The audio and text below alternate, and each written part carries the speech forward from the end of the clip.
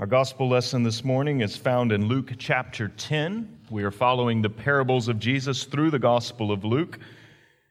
We are reading from Luke chapter 10, verses 25 through 37, the parable of the Good Samaritan. And behold, a lawyer stood up to put him to the test, saying, "Teacher, what shall I do to inherit eternal life?" He said to him, "What is written in the law? How do you read it?" And he answered, "You shall love the Lord your God with all of your heart, and with all of your soul, with all of your strength, and with all of your mind, and your neighbor as yourself." And he said to him, "You have answered correctly. Do this, and you will live." But he, desiring to justify himself, said to Jesus, "And who is my neighbor?" Jesus replied, "A man was going down from Jerusalem to Jericho, and he fell among robbers, who stripped him and beat him, and departed, leaving him half dead. Now by chance a priest was going down that road, and when he saw him, he passed by on the other side. So likewise a Levite, when he came to the place and saw him, passed by on the other side. But a Samaritan, as he journeyed, came to where he was, and when he saw him, he had compassion. He went to him and bound up his wounds, pouring on oil and wine. Then he set him on his own animal and brought him to an inn and took care of him. And the next day he took out 2 denarii and gave them to the innkeeper, saying, "Take care of him, and whatever more you spend, I will repay you when I come back." Which of these 3 do you think proved to be a neighbor to the man who fell among the robbers?" He said, "The one who showed him mercy." And Jesus said to him, "You go and do likewise." This is the word of the Lord. Thanks be to God. Let's pray. Father, as we gather around your word this morning, we ask for the illumination of your Spirit for understanding all that you have revealed. Give us minds that inquire into the meaning of all that our Lord Jesus says about loving you and loving our neighbor. Speak, Lord, for your servants listen. Amen. Every teacher, whether they believe it or not, has made the statement. We've all heard the phrase, in fact, "There's no such thing as a dumb question." And it's true, there really isn't such thing as a dumb question. If you don't know, you need to ask. If there is a lack of clarity, then please clarify. Seek after that clarity by asking a question. Questions are good things. If you are ignorant and need help, then please pursue it. We all learn that general rule in life that you can sit in ignorance and not know and pretend that you do, but it is perhaps better to always go ahead and ask your question. Questions clarify, questions bring understanding. But just because every question's not a dumb question, it doesn't mean that all questions are equal. Some questions do seek to clarify, and some questions come from another place. They don't seek after clarity. In Luke 10, a lawyer in Jesus' day was a trained theologian. They were one who was an expert in the law of God. Ask Jesus a question. And he asked one of the most important questions that a human being can ask. What must I do to inherit eternal life? It is a good question. It is the question that confronts us all. It is the question that everyone who lives needs to ask. What does it look like for me to participate in the life of God's new world, is what he's asking. It is the question of human existence. But we also are told in the passage that the question doesn't come seeking clarity. Rather, the question comes from another place. And behold, a lawyer stood up to put him to the test. You see, it is not a dumb question, but it is a deceptive question. He's attempting to trap Jesus in his words. And you see, some people ask questions about the Christian faith because they think the Christian faith might be true. And so they're seeking to clarify and they're wanting to understand. And then some people ask questions about the Christian faith because they fear it might be true. It challenges them deeply, and so they need to dismiss it. And this is what the lawyer is attempting to do. He wants to dismiss Jesus, make a fool of him, and send him back with his bags to Nazareth so that he can be done and gone. He wants to make him stumble. And nonetheless, certainly Jesus could intuit the man's heart and understand what was going on. He engages this fearful, cocky lawyer, and he begins to answer his questions. He engages him in a conversation. And along the conversation, Jesus is going to address three main questions. And in verse 25, Jesus begins with the question, "What is my duty to God?" Remember that the man has just asked him, "Teacher, what shall I do to inherit eternal life?" And for many of us, when we hear these words, we think that the man is asking for a list of things that he is to do in order to earn his way into heaven. That is not what this first century Jewish lawyer was exactly asking. He understood that the inheritance that God would give in the world to come was a gift. This is just simply Jewish theology in the first century, that they knew that it was grace that would give anything from God. He understood the Ten Commandments, and the Ten Commandments don't begin with a command, it begins with a statement. "I am the Lord your God who brought you out of Egypt, out of the house of slavery." He knew that there was grace, and that grace initiates, it comes from God. And then he understands that there is then gratitude.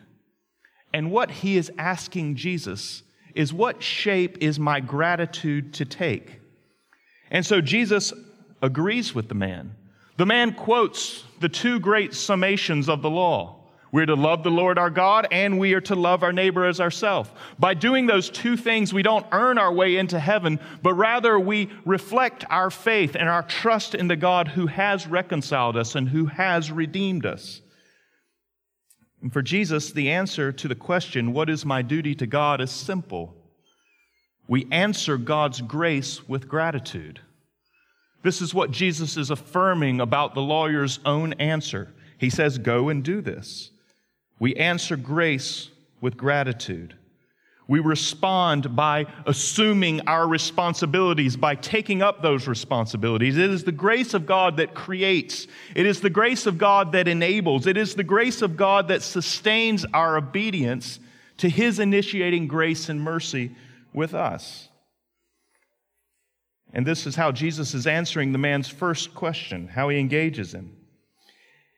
And that this gratitude is going to find two expressions primarily. There is a vertical expression, or a love for God. And there is a horizontal expression, a love for neighbor, those around us. And in the Bible, these two are never torn apart. In fact, you don't have a genuine vertical in the Bible unless it intersects the horizontal. And you don't have a genuine horizontal unless it intersects the vertical. That these two always belong together. And yet for us, it is always a real struggle. When I was first planting a church in 2008 in Washington, D.C., I encountered that struggle. As a church planter, you tend to attract for the first year of your existence those who are looking to your church to be the perfect church. It's a good bit of pressure. And the biggest trick of that first year is figuring out what that individual's desire for the perfect church is. How do they define that? What is their ideal? And so during that first year of 2008, I was attempting to understand different camps that were forming in our young congregation and what their ideals were. And roughly speaking, there were two camps that I encountered. And one of the camps were those who were very much focused on the worship service, that they wanted a particular experience. And so they were nailing me down about whether we were going to have projection screens and how often we were going to do communion and what kinds of hymns were we going to sing. Were we going to use the blue book or the red book? And were we going to sing psalms? And were we going to read from what version of the Bible? They were very concerned about what this vertical relationship with God looked like. And I shared many of their concerns. It was important to talk about. But there was pretty much an exclusive focus. They said, no, if we do these things right, everything else will take care of itself. And then there was another camp. Washington, D.C. is a city with many nonprofit groups who are working there, and they're often working in cases of the underprivileged, those who are marginalized. And so there was a strong group of people in our young core group who were very interested in the horizontal aspect of what it looks like to express the love of God in the world. And they each had their cause. One person worked for the pistachio lobby. One person worked for the UN. One person worked somewhere else. I mean, it was all over the place, different causes. And the thing about these causes were, if you weren't on board with it, then you obviously didn't love God. And there was an extreme focus for some in wanting the church to be a horizontal, loving place. And it was important. You could agree with it. But friends, the difficulty for all of us is we tend to list one way or the other, and the Bible refuses to list. It refuses to lean one way or the other, that the vertical and the horizontal belong together and they always must intersect. Jesus says it's the first commandment, and then the second is like it. He almost doesn't want to use 1 and 2 because he knows that they're always complementary. Love of God and love of neighbor belong together. And this is how Jesus defines the duty of the Christian. That the one who is to participate in the life of the world to come is reconciled by God's grace, but then answers that grace with the expression of gratitude found in love of God and love of neighbor. It is this that then leads to the lawyer's second question. You find this in verse 29. It says, "But he, desiring to justify himself, said to Jesus, 'And who is my neighbor?'" This was a common question in the world of the first century. It was a question that the lawyer's profession debated. The great houses of the Pharisees and the Sadducees and their theological schools asked these questions and debated them. There was a common answer, and the common answer was given about who your neighbor was, is that your neighbor, it began with those faithful Jews who were around you. And then some of the schools would expand that out just a bit broader and say, no, it's anyone who shares your Jewish heritage. And then there was a debate about whether the proselytes, those were the people from the nations who had converted to Judaism.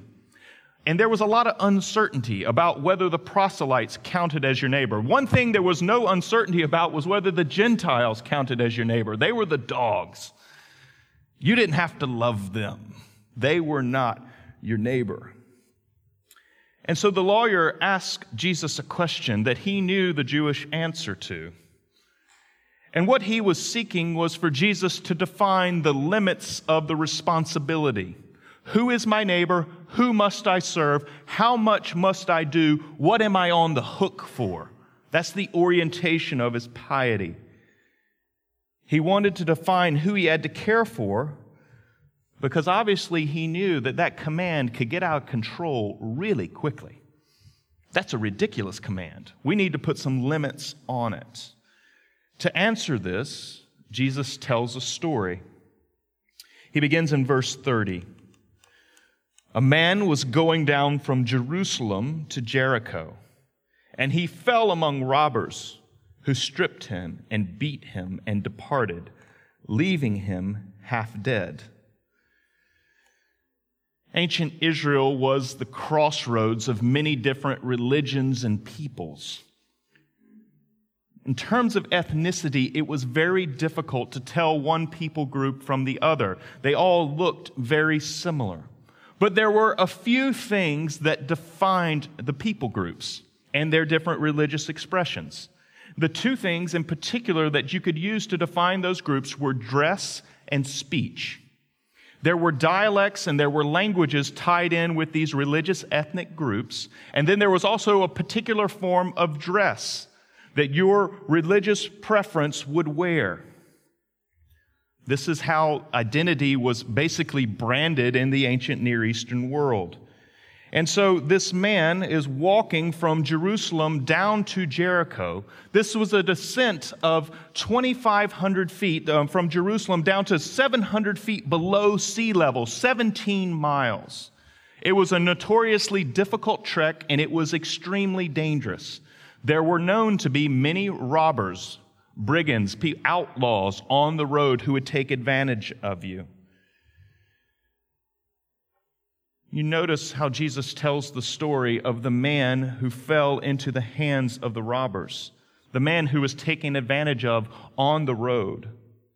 That the two things that could identify him, his dress and his dialect, were stripped away from him. Look what Jesus says. The robbers stripped him and beat him, departed, leaving him half dead. He could not speak. He was half dead. He was stripped bare. There he is lying naked in what would be the modern gutter on the side of the road. And friends, this is Jesus' first approach to the question, who is my neighbor? That he refuses to play the game that was being played in the first century. He refuses to define your neighbor by those who agree with you. He refuses to define your neighbor by those who share the same ethnic background. He refuses to define your neighbor by those who are in your church or in your community or in your same social class. He blows up all of those distinctions. And the way that Jesus defines the neighbor here is the one who has all forms of identity removed, but he's a human being in the ditch in need. This is how Jesus defines the neighbor. That is simply a human being in need. He demolishes our definitions. And just where we seek to limit the scope of our responsibility, Jesus removes those limits. And he says that the neighbor are those that we encounter in life who are in real need, those in the ditch. And as he defines the neighbor, Jesus, though, doesn't stop there. This would be simply to give the lawyer a clarified understanding of the scope of God's command. And he knew that that wouldn't fix the issues that this lawyer faced.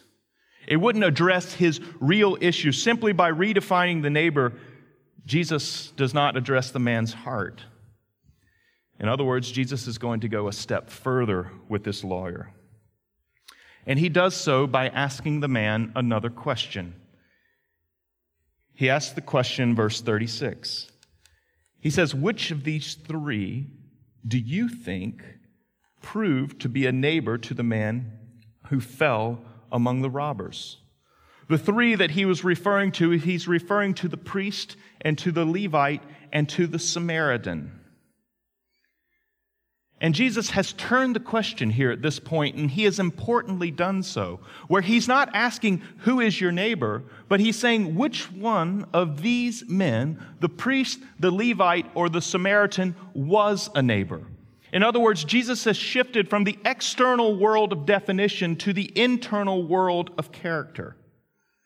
Rather than seeking to establish the limits of our responsibility, Jesus seeks to form a character of compassion in us. And this is where he is now taking the lawyer, and it's where he is taking us. That Jesus doesn't want us simply to have neat, circumscribed categories about who we have to care for and who we don't. But rather, Jesus wants the law of God to take up residence in our heart, where we know what it is to be compassionate to those in need. And there's two defining marks, though, of this compassion as it plays itself out in the parable of the Good Samaritan.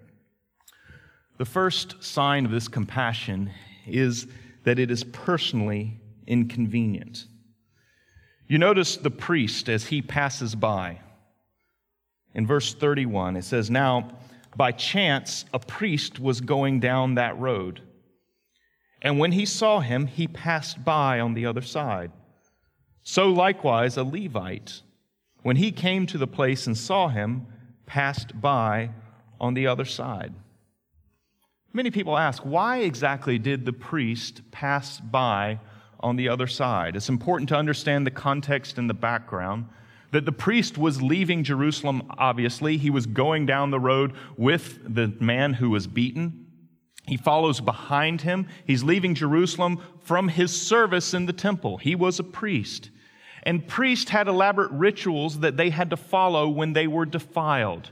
And there were 5 essential things that could defile a priest in the Old Testament law. And one of them was contact with a dead corpse. In order to purify yourself, it took at least a week, and it was very expensive. It involved the sacrifice of a red heifer. The priest would have to return to Jerusalem, delay seeing his family. It was going to be extraordinarily inconvenient for him to go near that man. He was to stay 4 cubits away, is what the oral law prescribed. And so do you ask, why did the priest not engage with the man dead in the ditch, who he would have presumed was dead? It would have been extraordinarily inconvenient for him. He was a prisoner of his own theological system in the game that he was playing. The Levite had a similar response.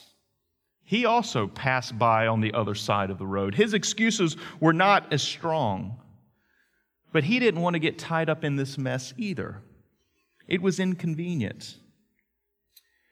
But then we find in verse 33, but a Samaritan, as he journeyed, came to where he was, and when he saw him, he had compassion. Rather than passing by on the other side of the road, the Samaritan sees the man, the one who was half dead and stripped naked, one who had no identity markers on his body, and he has compassion on him. He then binds up the man's wounds. He pours oil and wine on them. He takes them to the innkeeper and pays. He gives 2 denarii, which for lodging standards in the ancient world, that would have been several weeks of upkeep. And he says, if there's any more expense, I'll cover that as well. It's an extraordinary generosity that he shows to this man who he didn't know. He didn't know if he was his kin or not. He didn't know if he was his rivalry or his enemy, whether he was friend or foe. He didn't seem much concerned. He responded in compassion. It is ironic that Jesus uses a Samaritan. They were considered heretics by modern-day Jews, and Jesus would have agreed that their beliefs were off. He uses a controversial figure to make his point. And friends, for us today, when it comes to this Samaritan act, where he sees the man in the ditch and responds in compassion, this will take on different shapes and forms. In their book, When Helping Hurts, there's helpful categories given to us about how to think about showing mercy. That there is the category of relief. When you find someone in the ditch who has simply been taken advantage of, and there they are in need of mercy, that you extend yourself to them and give relief. That there is a real human being and a real need there in the ditch. And at times it may look like development. And that is that you enter into a relationship with somebody and you teach them how not to get into the ditch. Maybe you don't want to travel after dark on the road from Jerusalem down to Jericho or something like that. And then there are times where the church will enter into what we call justice.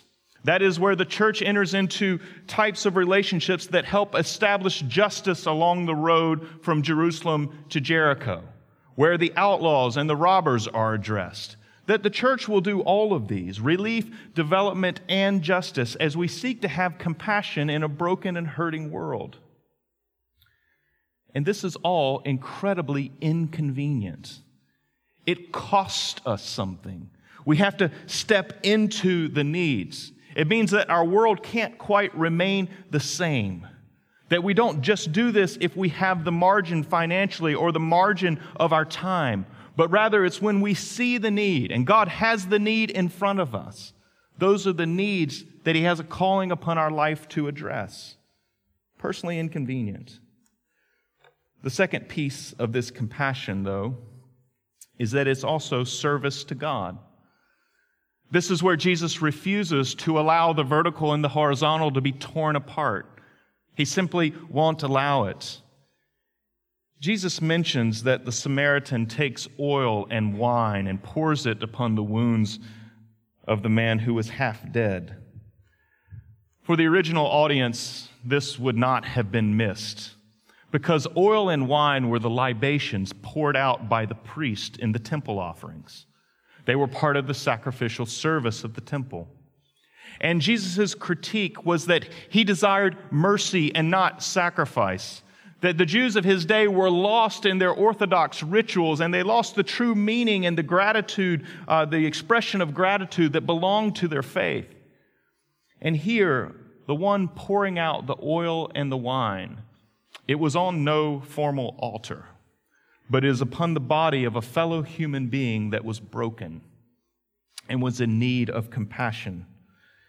And what Jesus is indicating is that the true offering, the true sacrifice that had taken place was in the service of this Samaritan to this man who he did not know. And friends, when we give ourselves to those who we don't know, who are without name, without qualification, but simply in response of compassion and care, it is a sacrificial offering to God, in which we offer our life's work, our vocation, our calling, all that we are to Him. And that's the second mark of compassion, is that we pour out ourselves for others, generously giving ourselves to them. As God actively extends grace to us, we are to participate in that grace and be shaped by it, to then inhabit and live in God's world doing the same. You ask the question, though, how do we become compassionate people like that? The world is filled with people who protest and say that they have needs, and we've all been used. We've been taken advantage of. After a while being taken advantage of, it's very hard to become compassionate. Sometimes we've been hurt by people who have needs, and we don't desire to respond to them. Being compassionate can be very difficult and rigorous work. But yet God claims our compassion. He says that we are to love our neighbor. And so we have to allow God to work in all of that messiness, and we have to figure out, what does it look like to give relief? What does it look like to participate in development? What does it look like to do justice in the world? To come in as compassionate and merciful and righteous people. What does that exactly look like? And how does that turn take place in our hearts? It's a very similar story to the story of the Good Samaritan. It's found in the Old Testament. The echo is often missed, but you can turn to the book of Ezekiel in chapter 16. God speaks about His relationship with Israel here. And He compares Israel to a baby who is born. And the baby is not even separated from the uterus of its mother and thrown out into a field, presumably to die. Verse 5, "No eye pitied you to do any of these things to you out of compassion for you. But you were cast out on the open field, for you were abhorred on the day that you were born. When I passed by you and saw you wallowing in your blood, I said to you, in your blood, live." And this is God's remarkable grace and mercy to His people. That cast out in the open field, left to die, this was all of our condition and state. And God finds us wallowing in our own mess, and He says, live.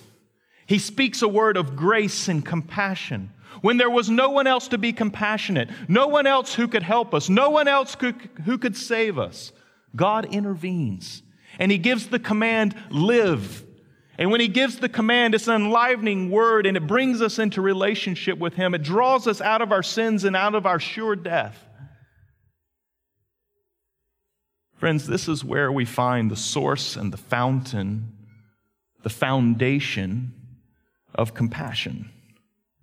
It is in the compassion, the love, and the mercy of God that if we want to be compassionate people, if we want to know what it is to work that out horizontally, that it has to be experienced deeply and profoundly on the vertical level. And so this involves no trite knowledge of sin. It doesn't just simply involve theological knowledge. It involves an experience of the love of the living God for a broken sinner, and what it means to fall in front of Him and to confess our sins and to know that our only hope is in His reconciling and redeeming work in Jesus through His death and resurrection. And when we truly meet that vertical compassion, it will begin to change things on the horizontal level. You want to know how to be like the Samaritan, where you become sacrificial, where you become willing to inconvenience yourself? You have to experience the great love of God revealed in Jesus. It's the only way. The command is too stiff otherwise to sustain. Only the grace and the love of God in Jesus can continue to motivate and compel and establish your love for the world around you. And so let's ask our God to do that for us. Let's pray. Father, we were cast out in the field. We were helpless. There was no one to have compassion on us, and yet you did so. You poured out grace and mercy and your love. You redeemed us, and you've commanded us to live. In our Lord Jesus Christ, we are alive before you. And now as we participate in this grace, we ask God that you would make us gracious. As we know your mercy, may we become merciful. As we experience your compassion, may we become compassionate. May we be willing to inconvenience ourselves. And may we offer a sacrifice of praise and service of others. There are many great needs around us in our city. Would you call us to address them? That as we personally encounter real needs of real human beings in the ditch of life, give us wisdom about how to address those needs. Lead and guide us for your sake and for your glory. Amen.